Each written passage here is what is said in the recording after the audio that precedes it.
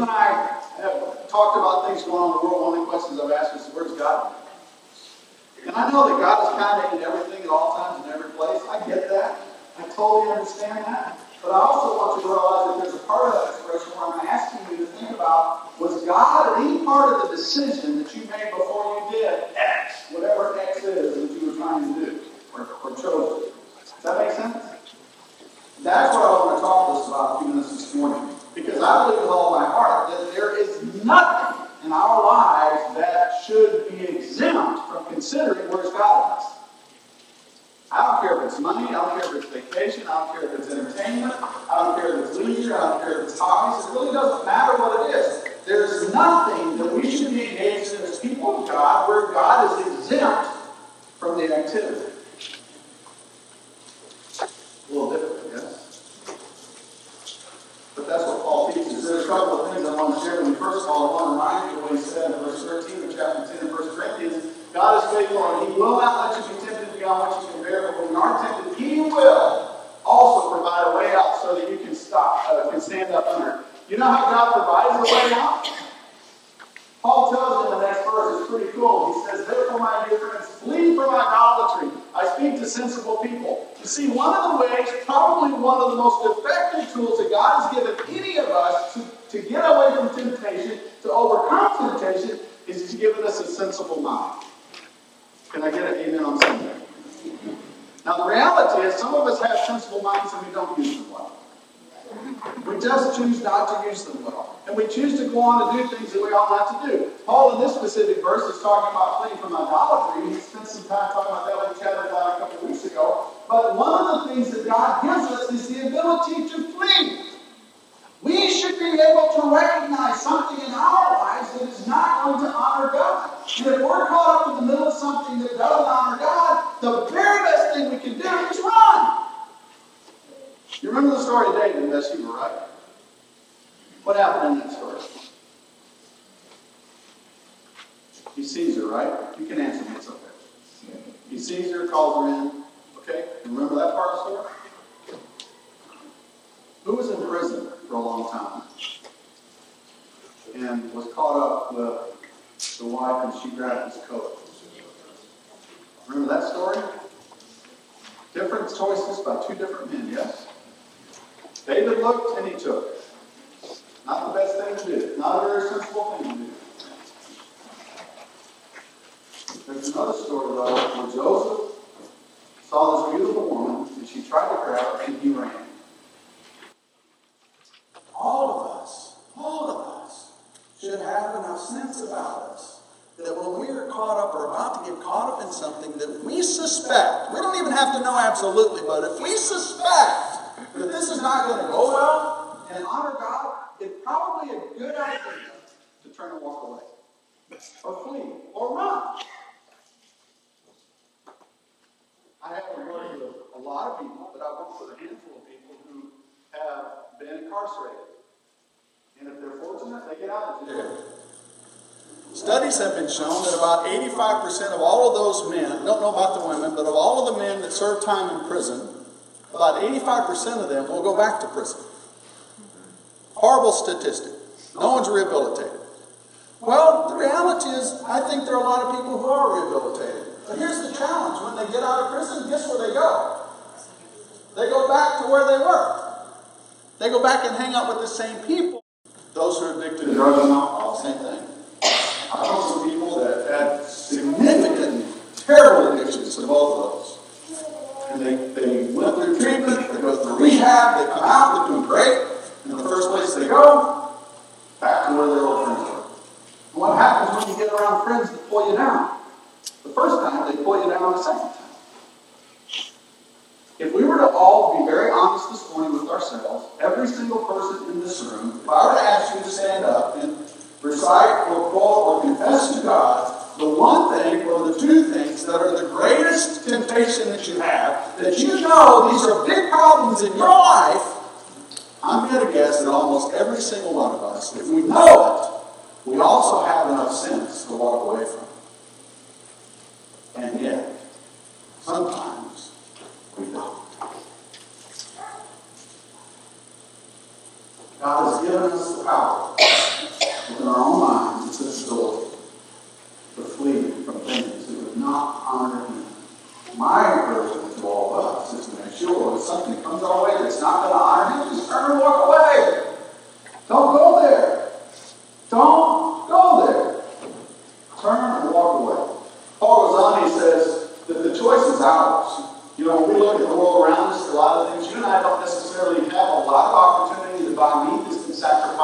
Bibles or had special prayers said over it.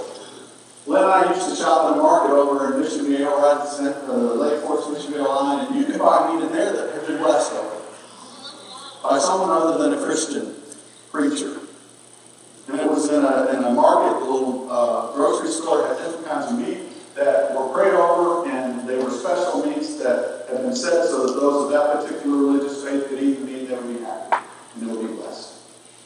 I never bought any of that meat because in the meat department right next to it was the meat that hadn't been blessed over, and they came from the same cow. I almost got none. But it was in a different container, and it didn't have a special sticker on it. And I use that little silly illustration just simply to cause us to think about we can't be a part of the things in the world and a part of God's world all at the same time. Because there are some things in our world that really are tempting to us that we want to play in, that we want to participate in, and we want to kind of stick our toe in the water to see how that feels, and we want to go do some of those things. And God knows, and you know, the reality is you probably shouldn't do that. I'm not going to ask for a show of hands, but how many of us have cable TV, dish TV, direct TV, some kind of TV in our homes other than the free internet? We have that. Some of us do, yes. I know you do. I've been in your home. We do. I have dish TV on my boat, so I can watch football. Football's over, things I can't. Then there's basketball, so I can't. But I'm telling you right now, if you scroll through the channels, you'll get to that block of channels on the guide that have all kinds of movies that you probably don't need to be watching in your home, whether you're by yourself or with somebody. You just don't need to be looking at that stuff. There are movies that are produced and you can go to the theater and see them. I'm just telling you, some of those movies you and I don't need to go see. But we hear all these people talking about, that's such a great movie, that's such a great movie, that's such a great thing. There's all kinds of music, guys, just let me be blunt. There's all kinds of music you and I don't need to be listening to. And it could be country. There's some country music that is rotten to the core. Have you listened to the lyrics of that stuff lately? That's the reason I listen to jazz. There's no words. Classical music. I love classical music. There's no words. Now, there's some kind of music no words can take you places you don't want to go. God might not be there. All I'm wanting you to think about is simply this. There are things all around us all the time that we have to make choices for, and we need to decide, are we going to participate in the Lord's table, or are we going to participate in the table of demons? And trust me, the world of media is wrapped up in the table of the demons. It is wrapped up in it. It's not just entertainment. Virtually everything and anything in our world, we have to make the choice. How is it going to honor God? For those of you who spent the last few weeks with us in the adult Bible class, Jason Clark did a phenomenal job of helping us see again, remind us again of how to use and how to manage and how to take the money that God has blessed us with in our earnings and use it to honor Him. And one of the most important lessons I picked up from that class again was the fact that before I spend any money on any kind of major whatever, even minor whatever, I need to stop and think just a moment about what am I doing with this money? And even how much of it am I spending? I don't know if it's as popular as it used to be, but people used to go to Starbucks a lot. They'd get the $7 lattes or however much they cost. You know, I remember some years ago when there was this huge campaign trying to get everybody to stop smoking. And one of the things that I heard people say is that, you know what, it costs so much to do that. And I don't even know what they cost. I haven't bought any lately because I don't do that. But there's this whole thing about how much does this stuff cost? How much does this cost? How much money are you wasting every day on that? Well, I could say the same thing about some of the other things that we spend money on, our lattes or whatever. All I want you to do is think about where you're using and how you're spending your time and your money and your life with God. I'm not saying don't do lattes. I'm not even saying don't smoke. I just want you to think about where is God in all of that and how is He glorified in anything that you do. That's what I want us to think about. Because what Paul offers us here is a wonderful insight into the fact that he is calling us to honor God in it. And I got to be honest with you, I wish Paul had written this differently, because it's pretty incriminating. One of the things that Paul says in verse 23, everything is permissible, but not everything is beneficial. Everything is permissible, but not everything is constructive. Nobody should seek his own good, but the good of others. Wow. How's that working for you?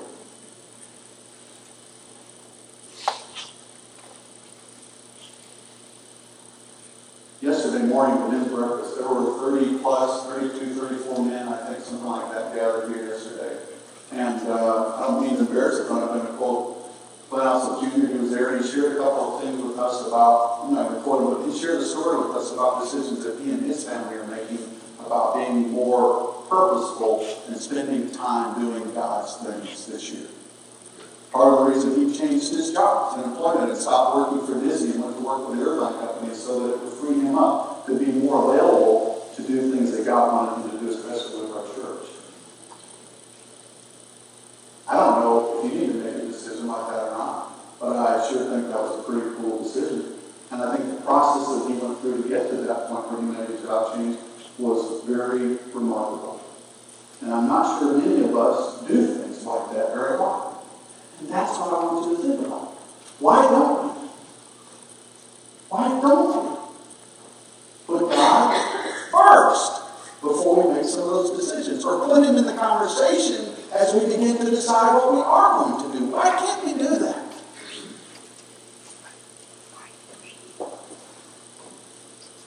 And part of it is just because we're people. And unfortunately, since the fall of man in the Garden of Eden, we've been trying, we've done a pretty successful job of trying to pull our own bootstraps up and make our own way. We don't realize that God would love to be in the middle of everything we're about. And he would like especially to be there before we make the decision to do anything. Paul says in this verse, nobody should seek his own good but the good of others.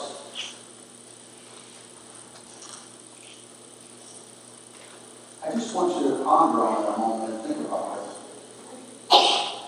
The last thing that you did yesterday, before you went to sleep, or the day before on Friday, was there anything that you did that you were doing for the good of someone else, or thinking about them as you made the decision to do that thing?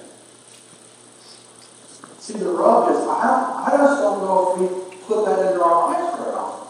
And that's what I want us to think about. That's my challenge for us today, is to take God home with you.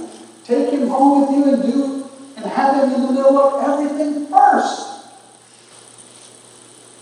Nobody should seek his own good, but the good of others. This is the hardest one. In this passage in 1 Corinthians 10. So whether you eat or drink or whatever you do, do it all for the glory of God.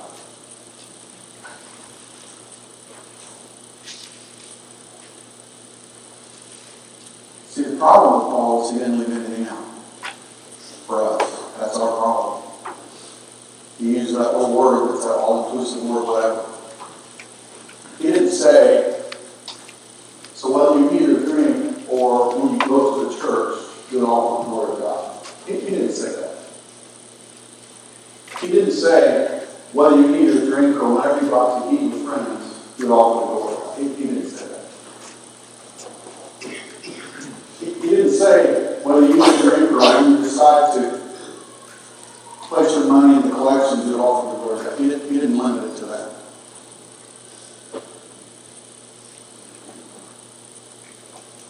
But as people who live in this world, who are so good at compartmentalizing things, we conveniently place God in this little space, and we say, we'll give this to you, God. And we'll give you Sunday morning from 10:30 until about 11:40. And then we go through our lives, and God is present in a way with us. I know he is. But my fear for us is that we go through our lives, and we make all kinds of decisions, from the smallest, seemingly most insignificant decision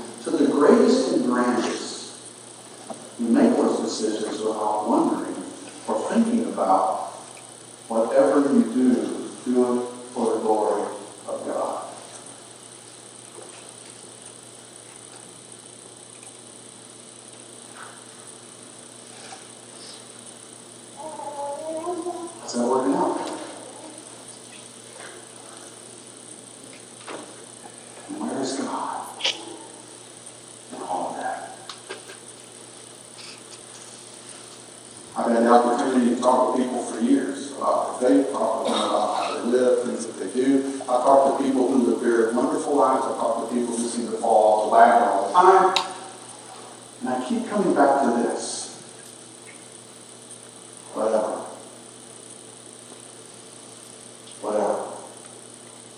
And I can't find a way around it. I've looked at the word in the Greek.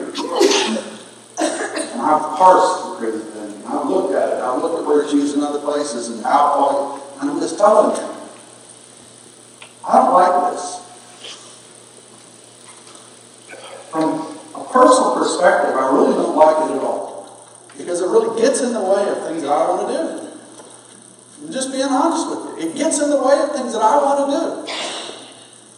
But when I take the time and stop and implement this and practice this, it's amazing how God shows up and to God be the glory. Exactly. And you know, when I do this, I stay out of trouble so often. Otherwise, constantly. Whatever. Remember that expression from the Valley Girls, what, 20 years ago? I'm that old. I remember that expression. Whatever. Well, let me tell you something. Paul said, whatever. And he meant it. There's no exception. I'm sorry, there's no exceptions. I don't care if you're playing basketball. I don't care if you're playing the piano. I don't care if you're being intimate with your spouse. If you're going to the park with your kids, if you're going to work. I don't care if you're driving on the freeway, which drives me absolutely up a wall some days. I have to take 2 detours a day just to get it. But everything is included in this. I don't like it. But I believe I have a choice what to do. Does that make sense? So how can you choose to live and honor God today? And when you go home this afternoon, you spend whatever time you're going to spend doing whatever it is that you're going to do today. How would you choose to bring glory to God today? And tomorrow when you're having coffee with your friend in the morning, or you're at work, or you're at school, or you're hanging out with whomever it is that you're hanging out, and you're doing whatever it is that you're doing, how will glory to God be present in your life and in your activities? Because I don't think we ever have the opportunity to be exempt from asking that question. What are we doing? Brings glory to God. And where is He in the middle of all this? Changes the way we look at the world. It changes the way we think. It changes the way we spend our money. It changes the way that we spend our time. It changes the way we spend time with people. It changes the way that we conduct ourselves at work. It changes virtually everything about us that we really recognize the power of what Paul is saying. We can't partake of the table of the Lord and the table of demons and expect God to be glorified. We have to come to Him with all that we have, and whatever we do, and wherever we, whatever we do, whether we eat it or drink it, is for His glory. That is how we want this to have us do. That's the message. So, Paul encourages us to make sure that we don't cause anybody to stumble in the process of doing this. Because I promise you, there's 1 or 2 things that I do that you're like, yeah, I think you should do that. And I may think, well, it's okay for me. Because I'm okay with it. You might not be, but I'm okay with it. So what in the world is Paul talking about? Don't cause anyone to stumble, whether Jew or Greek, or the church of God, because I try to please everybody in every way. And good luck pleasing everybody. Because that never works. This word stumble is a funny word. It means to cause someone to actually sin, to the point that every human can probably fall away from God. So be careful. Be careful about being too offended when somebody does something that you might not want to do yourself. Just a word of caution. Paul encourages us to honor God. He said, I'm not seeking my own good, but the good of many, so that they may be saved. You see, that was the essence of what Paul was all about. He was about trying to live a life so that all those who were around him could see something in him that caused them to see Jesus, and in so doing, they could be saved. He's not seeking his own good. Now, that's another way to consider, how will I bring glory to God? Does this just seek my good, or is this going to bless somebody else? Make sense? Why do you drive the car that you drive? Just because you like the car, or is there anything in there about serving somebody else with your car? I don't know. I'm not suggesting we all start driving Uber, but I'm suggesting that we might think about things before we just start making a decision, because that's what I like. Because where's God? That's what I want you to think about. Seeking the good of others is important. So it's all for God's glory. That, at the end of the day, is what life is supposed to be about for those of us who are believers. It's for His glory. So my question to you today, as you leave, is what are you going to do that honors Him? It's that simple. And in honoring Him and bring glory to His name, make sure that He's at the beginning of all of the decisions that you make. However small, however great. And let's just see what God might do working through us to this type of His glory. We're going to stand and sing a song. Brandon's going to come and lead us. As we sing this song, I encourage you to think about your walk with God. I encourage you to think about your commitment to Christ, and we can help you in any way, pray for you in any way. Come and let's do that as we sing.